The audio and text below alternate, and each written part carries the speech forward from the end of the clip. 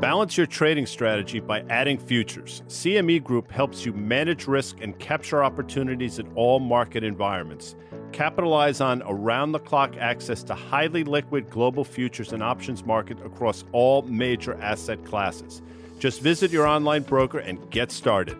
Plug into valuable educational materials and trading tools and see what adding futures can do for you at cmegroup.com/on-the-tape. Hit your money goals without switching platforms. Download SoFi's all-in-one super app for industry-leading APY, great loan rates, and stock trading. SoFi, get your money right. Banking products and loans offered by SoFi Bank, N.A., NMLS 696891. Brokerage and active investing products offered through SoFi Securities, LLC, member FINRA, SIPC.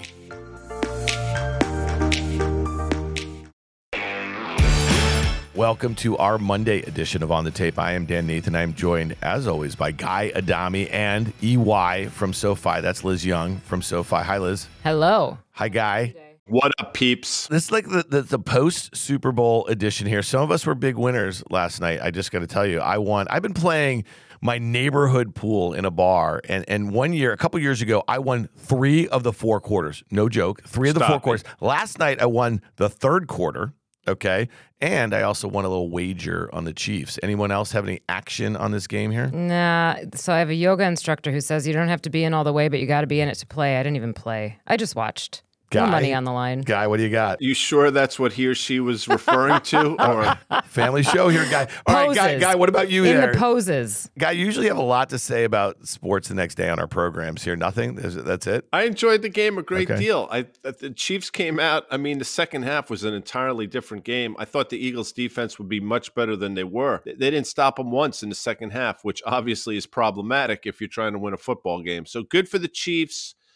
Good for Patrick Mahomes, playing hurt, Chief Nation, the whole thing. I was rooting for the Eagles, believe it or not. As a Giants fan? As a Giants fan, rooting for the Eagles? Yeah, check out my Twitter account. It's at Guy Adami on the Twitter. just so you know, I deleted my Twitter app off of my phone on Friday. I didn't look at it all weekend long. How Something about that? happened? And I'm just sick of it. You know what? And you know what the other thing is? You know what I did? I bumped up some of the other news apps. Okay, Wall Street Journal, Bloomberg, FactSet, Axios, FT, and I'm spending more time looking at those things. But that's for another podcast here. All right, let's get to it because we got a lot of economic data this week. I know, Liz, you're really focused on CPI Tuesday morning. There's some retail sales on Wednesday. There's also a lot of really interesting earnings announcements this week. We have Cisco, we have AMAT, we have Coca-Cola, Deere at the end of the week. So I'm going to be closely looking for what a lot of those companies have to say just about, kind of the demand environment, maybe certain pockets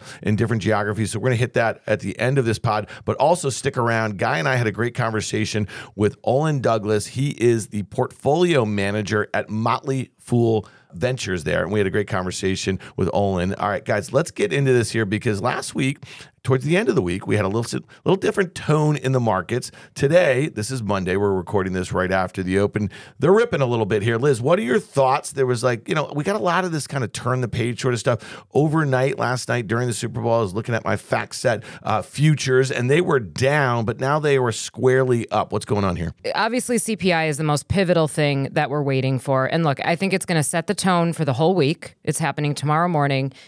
If CPI comes in hotter than expected, it's almost going to, I think the rest of the data barely matters, right? So if it comes in hotter than expected, I think it sort of flies in the face of the assumptions that have been going on so far this year, which were that inflation's coming down, it's comfortably coming down, it's coming down at a good clip, it's going to keep coming down at that clip. If we get stuck at a certain level, or if we start to have surprises on the upside, it changes the whole thesis for a lot of this rally, and it changes the rate story. I think you see an elevation in long rates. I think then you see a sell-off in some of the growthy stuff that we've seen a big rally in. But CPI is the big story tomorrow. There's also some other data coming in later this week that is important if CPI comes in kind of, inconsequentially. Let's say it comes in right on the nose. There's other things like retail sales, right? We had a really tough December in retail sales, which surprisingly is characteristic of retail sales. Usually they don't do well in December. But what's going to happen with this data is that it likely looks like a big bounce back in retail sales. So people will start with that narrative about the consumer being strong and spending being strong. Always think about what drives that spending, though. Are people spending on credit cards? Because if they're spending on credit cards, that's low quality debt, and you got to be careful of it. So I think there's a lot of cross currents this week. The mixed signals from data, where half of it tells us good things, half of it tells us bad things, are going to continue. We're going to finish the week out with the leading economic indicators index. And I know that's a mouthful. It's already seen 9 consecutive months of contraction. This would be the 10th. So it doesn't say good things. The other thing I will say about this is that if you look back in history, and this index goes back to the 1950s, so there's a decent amount of history, lots of recessions that we've seen with this index, there's always a couple months of fake outs.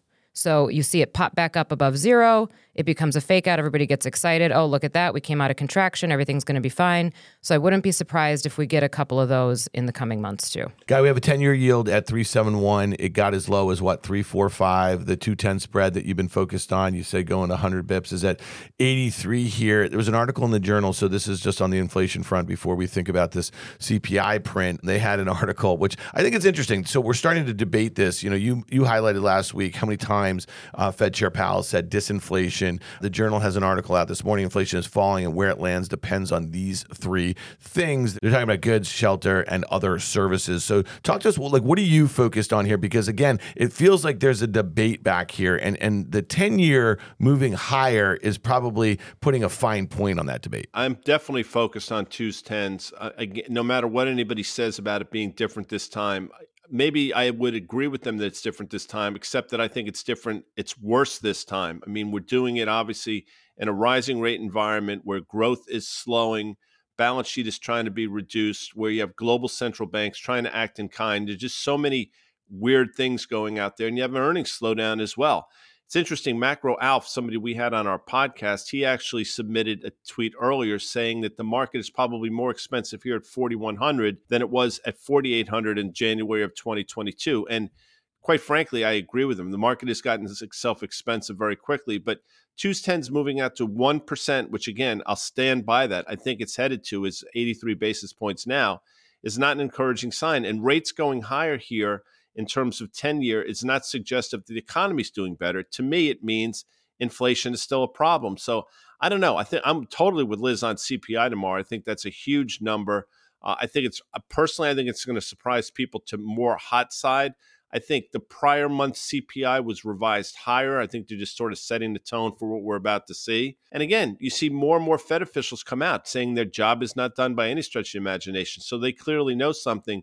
The fact that the market continues to either not believe them or disregard what they're saying, I think it's going to be a problem going down, Dan. Well, it's interesting, you know, when you think about this, we're maybe 2/3, maybe 3/4 through S&P 500 earnings, and that's why, you know, some of these later cycle earnings reports are going to be really interesting to kind of hear because we're that much further into Q1 here. I thought there was an interesting article in the Journal, and Guy, this is a theme that you've been talking about here, but it was about China. It was a don't count on China to save the world economy, and you know, again, that was clearly an impetus at, you know, post financial crisis 08, 09, all the stimulus they had here. And they make the point China's deeply in debt, its housing market is in distress, and much of the infrastructure that country needs is already built. And I think this is really interesting. Early indicators suggest the biggest effects of China's rebound will be felt at home rather than abroad. And, you know, this is one of the points that I want to make about major U.S. multinationals. We've been talking about Apple. We've been talking about Tesla, their reliance on not only manufacturing over there, but also a Chinese consumer, right? And when you think about what's going on from a geopolitical standpoint, you know, this whole balloon situation is interesting, okay? Now, a couple of weeks ago, I made the point that the partisan fight over shooting down the balloon is really stupid, but I think that what's going on, the tit for tat with it is not, right? It could be a precursor for maybe them flexing their muscles as it relates to Taiwan. And maybe, Guy, as you've been saying, maybe this is just a look over here, don't look over there. But the precedent that was set last year with U.S. multinationals with the Russian invasion of Ukraine, that's a real problem here. And I just, again, you know what I mean? Like, I just think that some of our companies might face the sort of nationalistic tendencies for our products, you know what I mean, in China. That will be a result of any ratcheting up of this economic Cold War with China guy. Look, Apple pulling out of Russia, Starbucks, McDonald's, it's not a big deal to their bottom line. I mean, obviously it sends a statement. It sends the right statement. It was the right thing to do for a myriad of different reasons. But what is it going to affect in terms of their earnings? It's a nominal, if anything, effect. It's a rounding error. However, since they set that precedent, if something were to happen between China and Taiwan, and again, just reading the tea leaves, it seems like we're on that course, they're going to be forced to do the same thing. And quite frankly, if they do the same thing and if they pull out for the right reasons, that's going to be, I'll use the word catastrophic to earnings and I think the market. And if they do the wrong thing and stay there, I think that's going to be catastrophic to the individual names on a one-off basis. So nothing good can come from this. And to your point, Dan, the precedent was set basically 12 or 13 months ago with those multinationals. I would say two things on this. So we all remember last year, it began,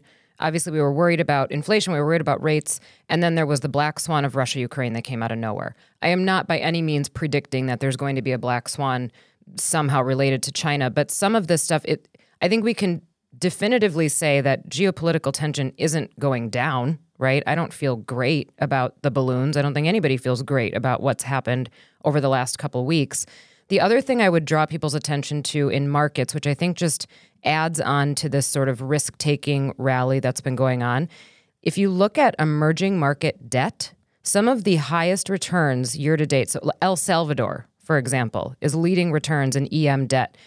They're leading returns because they managed to make good on an $800 million bond, right? Everybody thought they would default, and it was like, oh, they didn't default. If that's what we're using as a reason to buy things because they didn't default, that's just almost blind risk-taking, right? So this just adds on to the pile. And then, there was rallies in crypto. A lot of the stuff that's going on that has went on since January 1st is really, really risky stuff. And I don't think that bodes well for the next few months for investors. Yeah, and the last point I want to make about this article about China not bailing the global economy out, and this is, again, Guy, a point that you've been making about inflationary pressures. It says the U.S. economy is unlikely to feel much benefit at all. Some analysts say since it has limited exposure to China's service industries, U.S. growth might even be squeezed if China's reopening pushes up demand for energy and raises global energy prices. So talk to me about that, because that is, you've been talking about this for months now. And again, while we've had inflation readings come down from those high single-digit numbers, we know that the Fed is still targeting low single-digit numbers. But when you think about, that kind of prior discussion that we just had where the inflation debate kind of settles out, you know what I mean? This is something that I don't think they have on their bingo card right now, and they being the Fed. No, market participants are clearly discounting this, and I think you're right in terms of the Fed, or maybe they do, and maybe we don't give them enough credit. I mean, maybe they are focused on certain things, but I'll say this as well. The fact that energy, the underlying commodity, has really gone nowhere literally for the last 6 or 8 months. Dan, you've been on this for quite some time. I think that's both a good thing and a bad thing, because personally, I think it's sort of setting up for the next leg higher, and any disruption to global supply chains or production or any geopolitical risk, I think takes it higher. So, I think that card was played in terms of getting the inflation number down. However, unfortunately, that card can no longer be played. I think energy goes up. And if you just look at the underlying equities, they would suggest similar. Exxon, by the way, made a new all-time high last week in the wake of a crude oil price that's basically doing nothing in a broader market that effectively went sideways all of last week. So we'll see. I think energy is still a problem. I think there's some people in the Federal Reserve that understand that. Whether they acknowledge it or not doesn't really matter. And again, it goes back to what they've been saying all along. They've been steadfast in this jargon, in this jawboning. And for whatever reason, Dan, the market's just choosing not to listen. What happened in the press conference a couple of weeks ago, and then in further comments in the interview at the whatever that was, the Economic Club of New York or something, the market almost decided that Jay Powell declared victory on CPI. He said, you know what, it's working. We're doing a pretty good job. And the market believed him, and that, okay, everything goes according to plan, and then CPI will go according to plan. It's not that easy. It's not going to be that easy. It's been reasonably easy to this point, I think, where rates have risen, CPI has come down, we've seen the peak, all of that. But the rest of it is not likely to be that easy. And he did not declare victory. He acknowledged that it's working and that the goods sector is definitely coming down. All the deflationary comments were about goods. They weren't about services. He did not declare victory and say, we're done, everything's okay, as long as we just, do this the way that we've been telling you we will, everything's going to be fine. I think there's a hope that that would occur, but that's the stuff that has to come back out of the market if we start to get CPI readings that are surprising. You made a really good point. It's investors have made these decisions. The Fed and many of its governors are saying, listen, we're going to have rates higher for longer. They're saying that to you right now. And again, I think it was really that 10-year guy that got below 3.5%, and maybe that was the thing. But to your point, the twos just kind of stayed steadfast there, right? And so that was the thing indicating what the Fed is most likely to do. And again, that brings us back to this kind of stagflation environment here, because if the Fed is going to keep rates higher for longer, that's going to be reflective of the twos. And then on the 10-year, that's more, I guess, reflective of growth. Think about this, though. We are 6 weeks into this year. We have an S&P that's up a little more than 7%. We have a NASDAQ that's up 13%. And this is where it gets really hard, I think. You know what I mean? Because, again, you could have thrown a dart at the end of December at anything on your main FactSet screen, and you would have seen the stock go up double digits, you know what I mean, between now and, then, okay? But now, when you have a lot of stocks discounting a lot of potential, I think, headwinds, and then to your point, Guy, about valuation and what the macro Alf had, that would be Alfonso Peccatiello, right, of the macro compass here. I just nailed that pronunciation. Let's be clear. It gets a little more difficult from here. So, Guy, think about this as we get through the end of Q4 earnings season. Give us a little thought about how would you encapsulate what we saw about visibility, about guidance, about, I guess, confidence. And I want to make one last point about this because you kind of nailed this. Microsoft right out of the gate, Satya Nadella had this conversation about really what he thought was going to be a very difficult environment. He wasn't even talking about months. He was talking about maybe years, about the pull forward for a lot of this stuff. That was early January, okay? That stock took off. It's up 12% on the year right now, after giving, I think, mediocre guidance. But investors don't care, and that stock's trading about 25 times. So talk to us about what you heard out of S&P companies and some of the biggest ones, and what valuations are right now, because at about 18 times current, it doesn't feel like that's where the S&P bottoms out after the sort of bear market we had over the last, call it, 13 months or so. The thematics that I've seen, you continue to see margin compression, which makes a lot of sense. Companies can no longer pass on costs. We'll probably talk about Coca-Cola in a minute. They report at the end of the week. We'll see what their, I'm doing air quotes now, organic growth is, because organic growth in their world is just code word for we've been able to pass on higher costs to the consumer. We've all noticed that companies are laying people off. That does not change on a dime, and that suggests that any clarity that they may have is not particularly good. And I think Microsoft, you mentioned it, that sort of encapsulate everything in a nutshell. To your point, Satya Nadella wasn't talking about a month or 2 months. He was talking about cycles and probably many different quarters.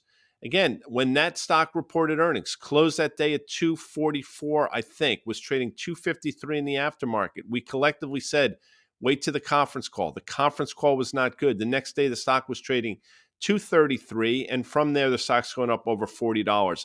I'm not sure really what on the back of, but again, it's taken a stock that might have been reasonably valued in the low 200s to expensive once again. So what I've heard from companies, I think in aggregate, is things are slowing down.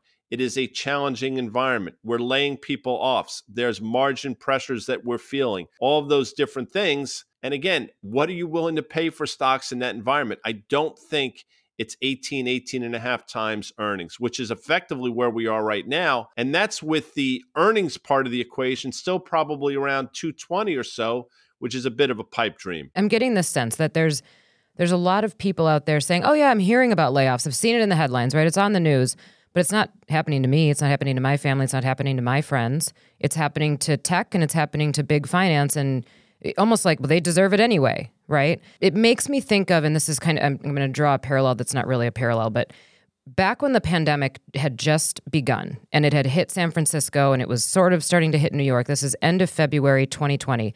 I was on my last trip before everything got shut down. I was in Detroit, Michigan, giving a presentation, and I pulled the room because they seemed like they weren't worried about it at all. They weren't worried about COVID. And I said, are you not worried because you don't think it's going to get here?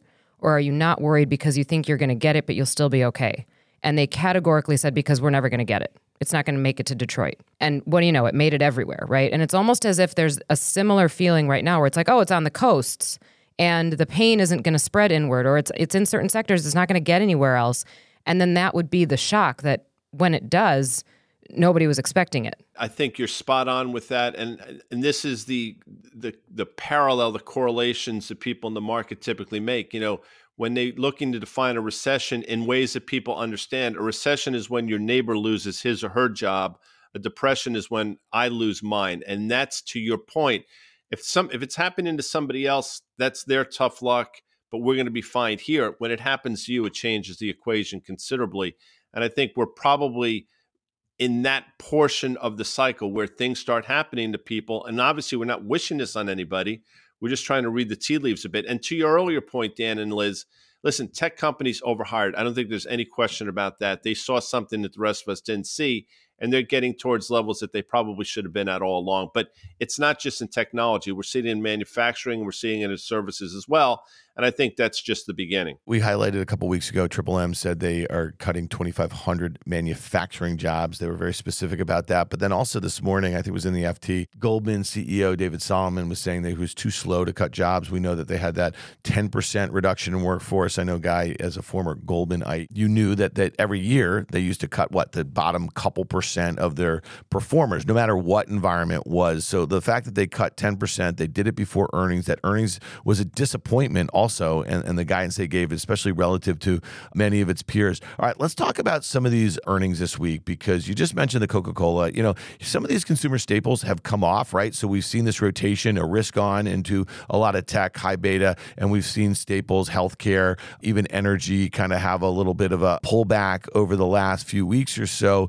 There's some names reporting this week I think are really worth taking a look at. AMAT would be one of them, the Applied Materials. They make semiconductor equipment. You think about the ban that the U.S. has had on advanced chips to China. A lot of manufacturing facilities are obviously in China. I think what AMAT has to say, Guy, is going to be really kind of important. We've seen some good outperformance in the SMH ETF. The truck semi's up 20% on the year. Some of those biggest names in that, NVIDIA's up 40% on the year, nearly doubled from its lows in the fall. Taiwan Semiconductor, this is one that you and I have talked about. A little curious here, up 27% of the year, especially if you consider the fact that there might be some other issues as it relates to China and Taiwan. That's one where a lot of their manufacturing capabilities are in Taiwan. Talk to me about AMAT, how important it is to you. And then also Cisco, from just a communications equipment standpoint, we know that more of their sales are becoming recurring in software, security, that sort of thing. I think these are kind of two kind of not exciting names, but important names. I think AMAT to me is the one that stands out. I think the stock made an all-time high about 168 or so. I want to say basically this time last year, I think it was mid-January of last year, but you understand what I'm saying. And again, not coincidentally, when rates started to move higher, things started to fall apart. This stock's gotten off the mat a little bit in terms of the bounce we've seen from the October low. I think the stock's probably up 45, 50% since.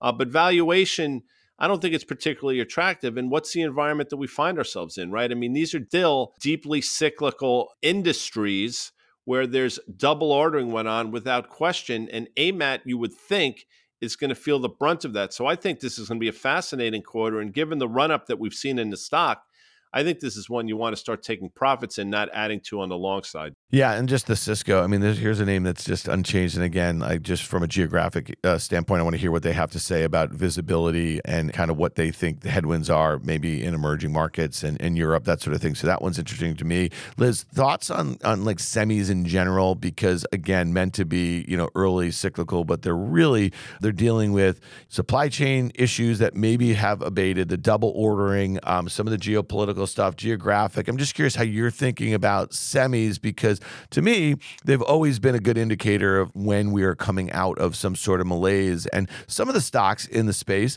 kind of reflect the fact that it looks like we're ready to go. Others, just Intel misexecuted, that sort of thing. I'm just curious, holistically, how you think about semis? I haven't changed my stance on them. I have not been a semis bull for a while. but I would become bullish if we have a drawdown and we get, let's say, below 3,500 on the S&P because of that cyclicality factor. I think what's good for the industry group right now is exactly what you mentioned. Some of the sort of external factors or the stuff that they were dealing with from a supply chain perspective have worked themselves out, so we don't have that to worry about anymore. But now it's much like a lot of other sectors, and particularly sectors like retail, where it's all about execution. And if the company is managing its inventory well and managing its production well, it's going to do better. But that's how the market should reward companies. It should be based on execution. It should be based on fundamentals. So I think it bodes well for semis that some of the broader stuff has sort of dissipated. The broader headwinds have dissipated. But I'm still not ready to buy here. Yeah, last one on my list to keep an eye on is Airbnb. And again, I'm just curious to hear what they have to say about just, we've had some mixed reports from the Expedia. We know that they own the Vrbo, the VRBO, but really interested for a stock that's gone from 80 to 120. It's pulled back a little bit. Let's hear how this U.S. consumer, how they're still thinking about spending on these sorts of, on travel and vacationing and the like. This is not really attached to kind of business spending there. I suspect, this is one that the guidance at best will be murky, and from a valuation standpoint, the way the stock has moved, not particularly that compelling at these levels. All right, Guy, just quick market wrap here. Thoughts on this week, because it really is the main event is tomorrow morning, the CPI, and it feels like a VIX at 21, a bit above where it was just a couple weeks ago when we were saying that was screaming, complacency. How are you feeling about this? Because if we have a scenario where it surprises the CPI to the downside, we're going to have a VIX that's a teenager again, really. So yeah, no doubt. Look, if CPI comes in softer than expected, and I'm not sure exactly, I'm trying to find what the whisper numbers are out there, but let's just say it's softer than whatever the whisper number is. You're right. You're going to have a teenager in terms of the VIX, and you're probably going to see that August high in the S&P 500, which I think was 4,280 or 4,300 or thereabouts, and it's going to leave me scratching my head without question. The flip side of that, of course, is if we see a hotter than expected number, I think this rally, as misguided as it is, I think it's going to manifest itself in terms of the sell-off we're about to see. And I think that could set the stages for the move that I think we all see coming down to 3,400 or so in the S&P. Liz, do you see 3,400? Because I see next stop 3,800. That was that late December sort of consolidation right before we took off in January. And again, I mean, is there a way that the CPI print is just kind of like, it's a bit of a head fake here. You know what I mean? Whatever the number is, they sell it. And that could be the scenario that I see. It could be just inconsequential. It could be exactly as expected and nothing happens, which would be, another Groundhog Day. I think in order to get to 3,400, we probably need a couple other pieces of data to fall apart, the ones particularly that bulls have been hanging their hat on. So the consumer would have to show some stress, whether that's the labor market breaks down a little bit more and the consumer and labor market are very closely connected, or retail sales disappoint again. Something else would have to happen. Housing, we're getting some housing numbers this week. In order to get to 3,400. But I think we could get to 3,800 pretty easily on disappointment in CPI. All right. Well, three bears here. We're still doing it here, people. You're not getting a respite from that one. All right. Guy Adami, Liz Young, thanks so much, guys. Stick around. When we come back, Olin Douglas of Motley Fool Ventures.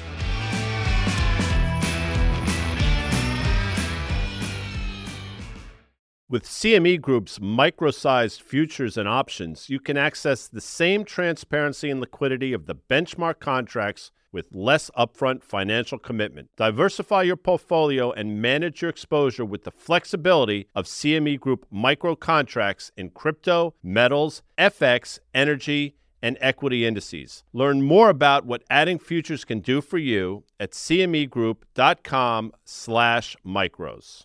With CME Group's micro-sized futures and options, you can access the same transparency and liquidity of the benchmark contracts with less upfront financial commitment. Diversify your portfolio and manage your exposure with the flexibility of CME Group micro contracts in crypto, metals, FX, energy, and equity indices. Learn more about what adding futures can do for you at cmegroup.com/micros.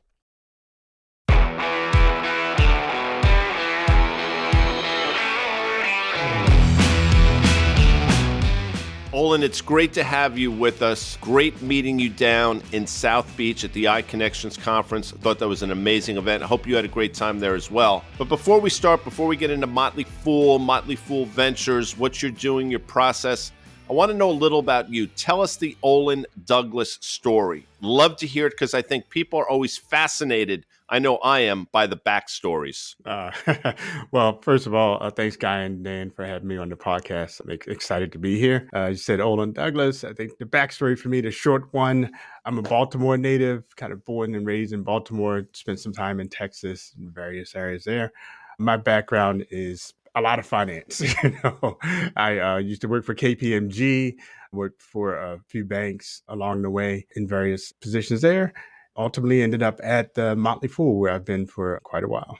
It's interesting. A lot of people don't realize that Baltimore, nobody ever talks about it, but I will tell you, when I was in college, outside of New York City, Baltimore was one of those places that had a lot of these boutique investment banks, a lot of places that people never heard of, but a lot of people found themselves in Baltimore. And that city, since when I was in school in the 80s, has come a long way. So speak to your time in Baltimore, because I think that's really interesting. Yeah, it's interesting you mentioned it. I was in Baltimore working at KPMG at the time professionally, and that was in the Legg Mason Tower. You talk about those boutique banks down there, right across the street from T. Rowe Price, which was there, and you had Alex Brown. So there were quite a few kind of investment banks in that small town that really were influential. As you know, as a young kid kind of growing up, you see those big names in those towers, and you could just kind of smell the money, right? And it's just, oh man, I like that. A little Old Bay and a little money, that's heaven, right? Well, it's funny. I grew up in the 80s going to Baltimore. My mom is from Baltimore and born and raised, and I spent a lot of time at that Inner Harbor. And then as I got older, starting to play lacrosse, it was, other than where I grew up in central New York, it was obviously the hotbed of lacrosse. So I found myself at Homewood Field seeing some Syracuse lacrosse games down there. Syracuse usually got the better of them. Let's talk a little bit about Motley Fool. I came into the business in the late 90s, and I was a public markets investor focused on tech. And Motley Fool had a really unique brand. And, I think it was one of the first really online, what do you call it, like blogs or subscription services, where you guys did hardcore tech research, idea driven. And I remember there was probably newsletters, and this was really before this proliferated. Talk to us a little bit about the brand. How did Motley Fool get started? And obviously I had no idea until we met you that they had a venture arm, and I want to hear a lot about that too. So I've been with the Motley Fool about 22 years. I've been there for a little bit, but I wasn't one of the original ones, but know the founders well. They started, I believe it's 1993, 1995. They started a newsletter. I believe they stole the invite list from one of their cousins' wedding, and that's how they started sending out the newsletter. And again, it was this idea. Things have changed so much, but there was a time where ordinary investors couldn't just buy stocks without going to a broker and paying $50 commission and that sort of thing. And their idea was we can teach you fundamental analysis, and the times are changing, technology is there, and we can help people to invest in stocks. And so that was a process. It was very irreverent at the time. Everyone was young, had tons of energy to do research and everything else. It really kind of took on. And it's interesting because even like the persona of the Motley Fool is like young and hip, and like you said, that irreverent. But at the core, we really speak to entrepreneurs, and these are people who are used to kind of doing things a little bit differently, not following the tried and true path. Calling yourself the Motley Fool says a lot about your, about your take on life, right? You're not afraid to be different. You're not going to take yourself too seriously. The company, like you said, they're dead serious about their investing, but everything else they want to have fun with. Your fund invests in very early stage companies, anywhere from $2 to $5 million in annualized revenues, which almost by definition means you're making a bet on management. You're making a bet on a CEO. You're making a bet on a person. So speak to that process, because I think that might be more difficult than people realize. Yeah, it is. It is different. It's a different type of investing than when you do in the public markets. And just diving into that 2 to 5 million number, when we look at that number, really is a quantitative number to help us get at qualitative attributes. So it's almost the opposite of what you usually you take qualitative attributes and do the other way. But for us, that 2 to 5 million, we can answer that question is like, can a company sell beyond their friends and family? For most startups to get to those numbers, you got to go out there, hit the pavement, fight, hand-to-hand combat to get some deals. And can they be successful at that? So that number just tells us that. Can they hire and retain talent? It's hard to grow to that size as a one-person shop. So let's see if you can bring people. If you're going to be a big company, that's probably your most important skill is bringing along great people. I don't know if Dan found Guy or Guy found Dan, but that was an important connection that had to happen, right? And you can tell a lot about people from who they hire. And then lastly, it's like me being a former accountant. I was a CPA at KPMG, Pete Marwick. Do they have a professional infrastructure? Like, can I? Is there something there where I can actually see a future where I can rely on the financials? Those things are all in that $2 to $5 million revenue, and it's a nice encapsulation. So wait a second. You're an accountant by education and by profession, but you seem, and no disrespect for the accountants listening out there, but you seem far too hip to be an accountant. So let me ask you a question. Did you realize that, your personality and your skill set lent itself to doing exactly this? At what point did you say, you know what, this accounting stuff is interesting, it gives me a great base, but I got to be doing something more? Be honest with you, before I took my first accounting class, I knew I wanted to be in business. And like, in all honesty, I grew up I really did in Baltimore, like in the inner city. For me, a banker was a teller. That's what I knew about bank investment. And I knew I wanted to get in the business world. No connections, no way to do it. No way to that path. And as I thought about what I wanted to major in, I saw accounting looked as boring as most people think it is. But what I realized is that every job that I was interested in, they would accept an accountant. Like, an accountant could be anything, but everyone couldn't be an accountant. And so I went for the major that gave me the most optionality. So I'm doing options at 21, on my life, taking call options on my life. Yeah, but so at the time though, venture was not a big business, right? 20 years ago. And I'm assuming that you just found your way into the investment world.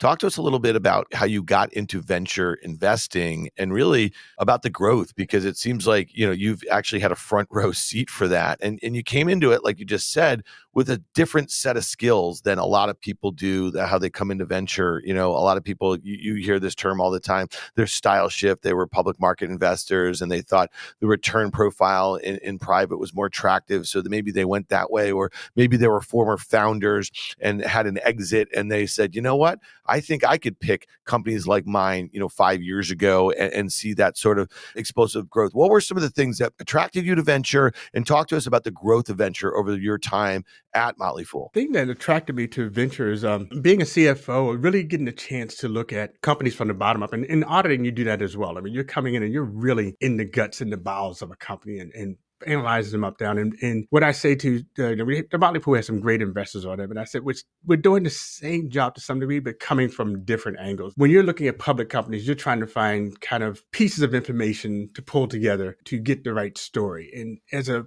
operator, if I will, in finance, I have a fire hose of information. I have access to everything. And my job is kind of wading through information to find the truth, as opposed to looking for little, planets among the stars. I really just kind of enjoyed that, and just watching people see that. What I tend to say is, for me, the financial statements are the final out, and for others, it's the starting point. So I started to realize that from a venture capital standpoint, that's really a huge advantage, where I can go into early stage companies before the financial picture is clear for everyone, and I can identify the markers of success before they show up on financials. And, I got into venture from the Motley Fool. We had a subsidiary in the UK.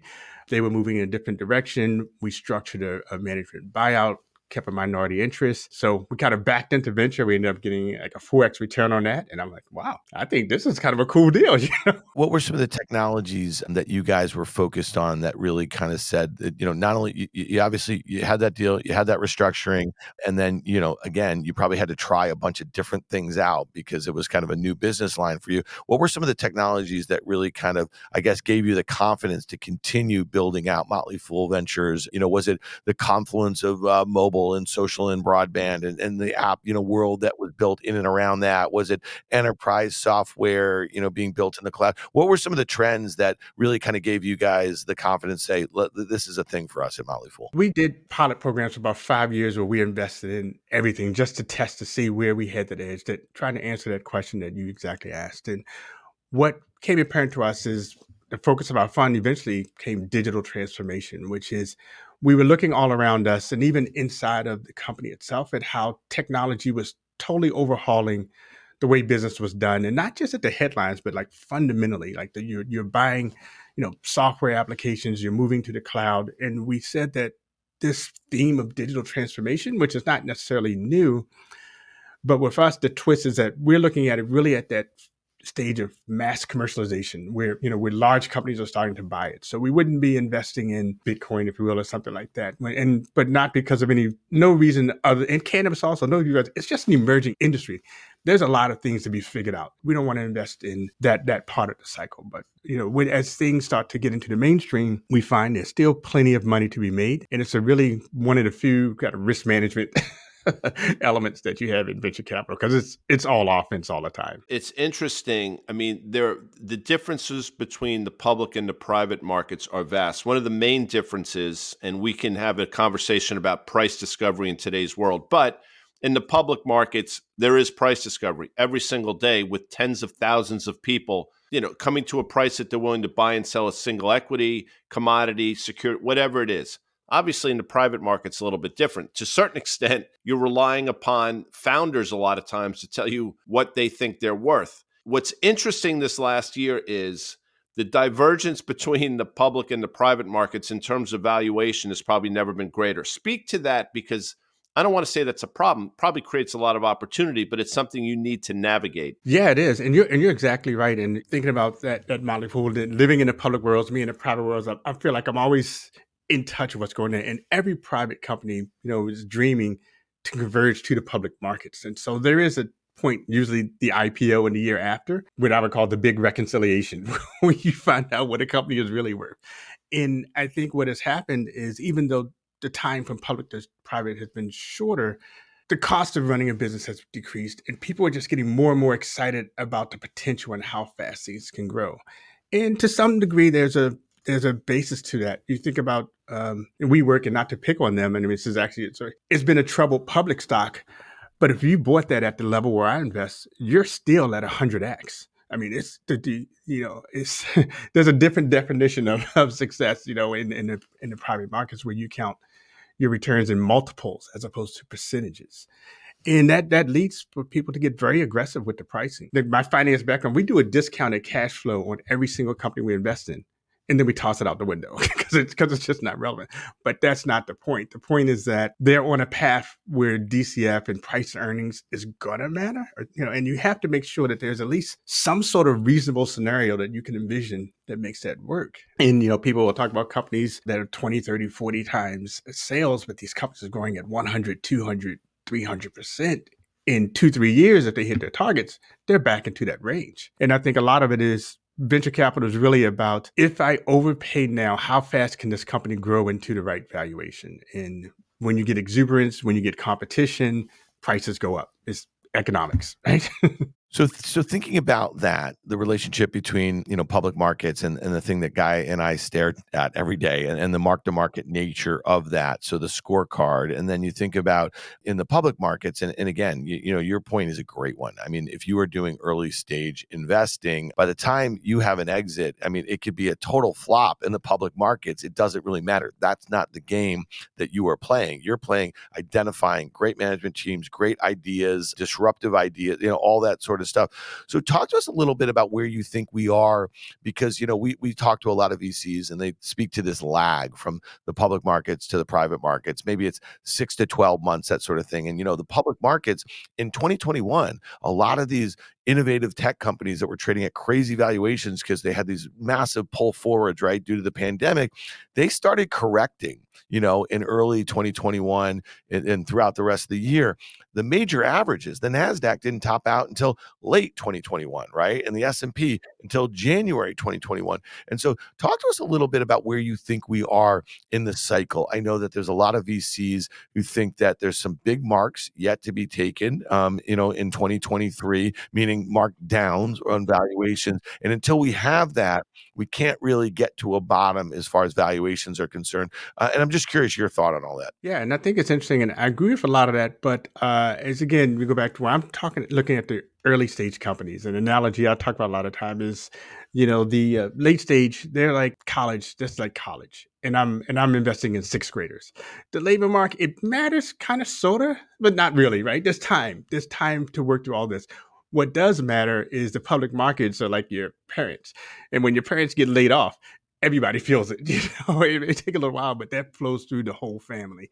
And I think that's where we are now in the early stages is that, wherever there's job security at the breadwinners, which is, the public companies, if that doesn't resolve itself, it's going to start to flow down. And so I think we are in the private markets, especially in the early stages, is you are going to see a lot of valuation corrections. There's two things happening under the hood at the early stages. One, great companies can always find funding. There's still a lot of capital out there. So, and a lot of those strong early stage companies are going back into the markets and raising money at the previous valuation. They're basically building up their balance sheets. And that's taking even more money. Any company that is average to failing, they're out there scrambling, trying to conserve cash, trying to extend the runway until a better day happens. And I don't think that's going to happen in time. So you're right. You're going to see a lot of marks. You're going to see a lot of small exits, that sort of thing. But the best companies are going to survive. I just was at a meeting the other day, and I won't name the company because I'm going to talk about it, but they have 180 months of cash.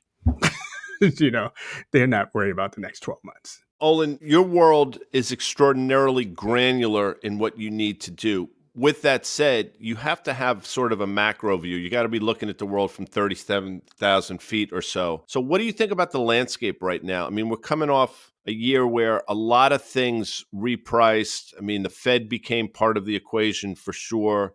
23 is going to be, I think, an interesting year to see how we navigate. What are your thoughts on just sort of the macro environment? If you think about the macro environment over the next, 12 to 18 months, and honestly, all the way through to the election, it's going to be choppy. No one's going to have a lot of visibility in what to do, and that's going to slow things down. But long term, which is when you're in private markets, 7 to 10 years, right, is your horizon. I'm super bullish on technologies that are coming out, AI in all its forms, from generative to the big data. All the technological advances that are happening make me very, very excited about the future. When you think about the pandemic, there was a McKinsey study that said businesses accelerated their digital transformation by 7 years in the span of 1 year. That saved a lot of companies. And it's hard to believe that a corporation is going to find that solution and then put it back in a box and never look at it again, right? And so I think what the pandemic really solidified is that technology, and a lot of that comes from startups and early stage as well, they're a quick solution to problems that you need to solve right now. And so from where I am, I'm very bullish about the future for venture. It's going to be bumps, but yeah, there will be bumps. Let's talk about AI. You just mentioned this because these large language models, this OpenAI's ChatGPT, is kind of taking the tech world by storm, both private and public markets. If you think the way Microsoft and Google are battling it out on this front, we've seen huge market cap shifts in those two companies just in the last week or so since we've been talking about this. But we've also seen companies like Google enter the private markets. Obviously, those companies have always made investments in the private markets, right? But they are throwing around big numbers, right, for pre-revenue companies. How hard does that make your job as you're meant to find some of these early founders, some of these early technologies, these business models, when a company like Alphabet can just invest $250 million in an engineering team, giving them, to your point, 180 months of runway? Really, if you think about it, it makes your job kind of hard, doesn't it? To some degree, no, but at the early stages, it's like college recruiter coming in and looking at my kids in high school. I want that. I want that exit. I want that outcome. I want to put $10 million into a company and have it bought for $250 million a few years later. It's a huge win for us. I think over half of all the M&A exits are under 100 million. You get the headlights, you get the Figmas for the 20 billion, but it's like acting. Those are the stars. I mean, most of these transactions are relatively small, and we actually need the Googles and the Apples and companies to come in and buy these companies for 100 million, for 200 million. I'm actually speaking specifically, though, like for instance, Alphabet just invested 250 million in Anthropic. They are not buying them. That's not, it is not an exit yet. So to me, we're seeing some eye-popping numbers, eye-popping valuations for pre-revenue companies. And so I would just suspect that, having that sort of competition, that is an early stage company. Make no bones about it here. You know what I mean? And I wonder a little bit, what are some of the lessons that we've learned about due diligence on the VC front over the last few years, especially as you think about crypto and Web3? Obviously, the FTX thing stands out. And, there was a lot of money just being thrown at a founder telling a great story in a really hot space. And we've seen that again and again and again. And I wonder if we're going to see the same thing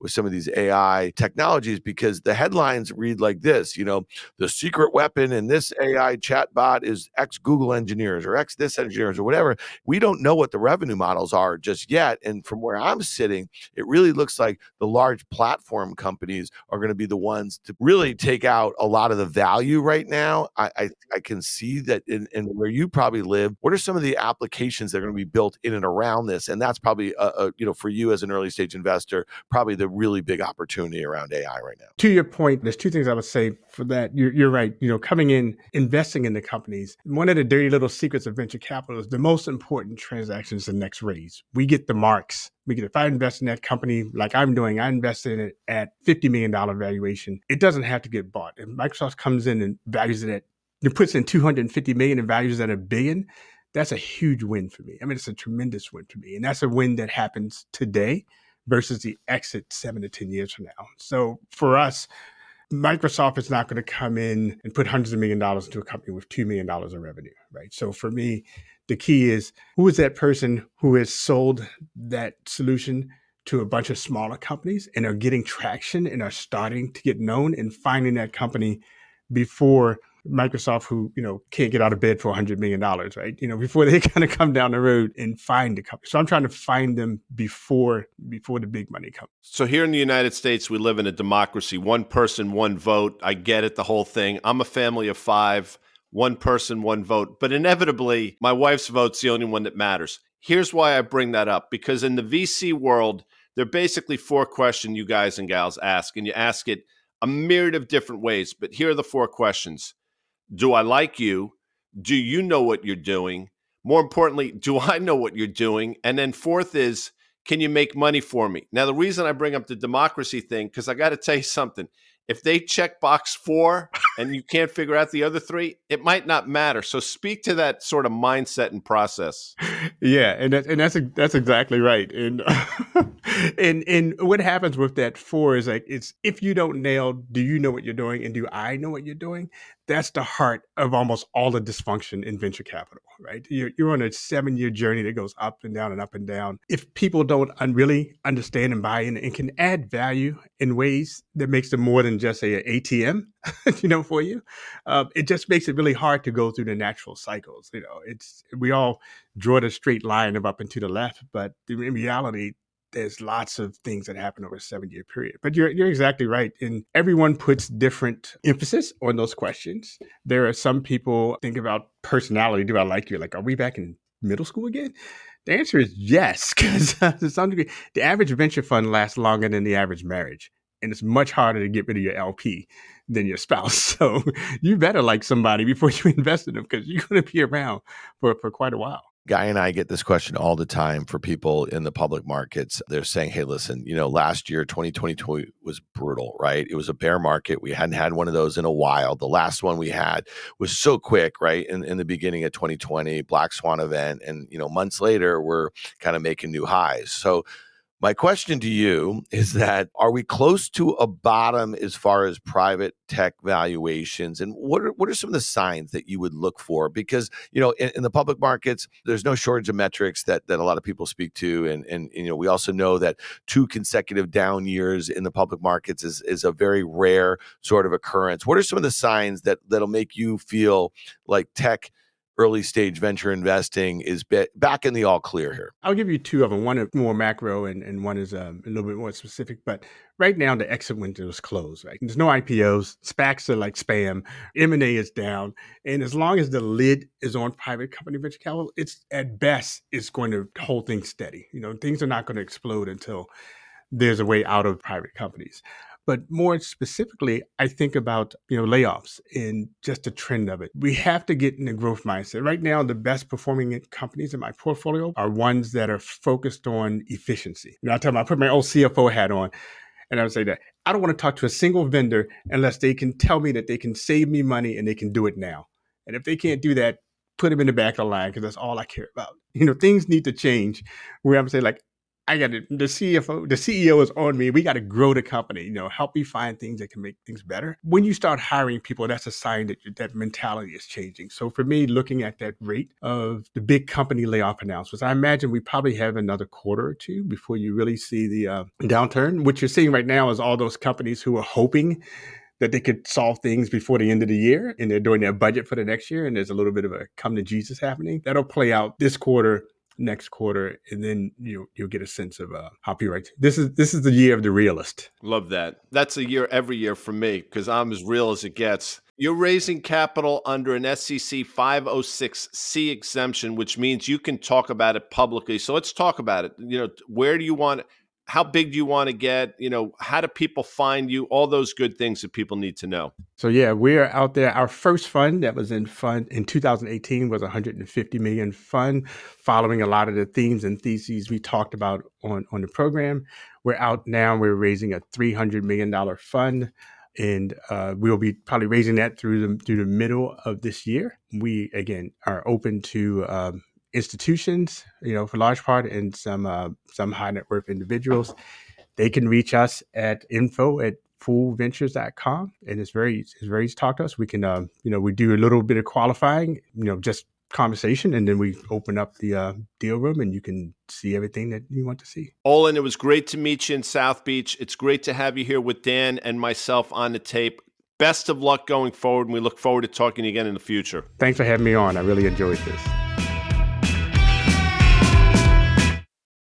Thanks again to our presenting sponsors, CME Group, iConnections, FactSet, and SoFi. If you like what you heard, make sure you hit follow and leave us a review. It helps other people find the show, and we also want to hear from you. Email us at contact@riskreversal.com. Derivatives are not suitable for all investors and involve the risk of losing more than the amount originally deposited and any profit you might have made. This communication is not a recommendation or offer to buy, sell, or retain any specific investment or service.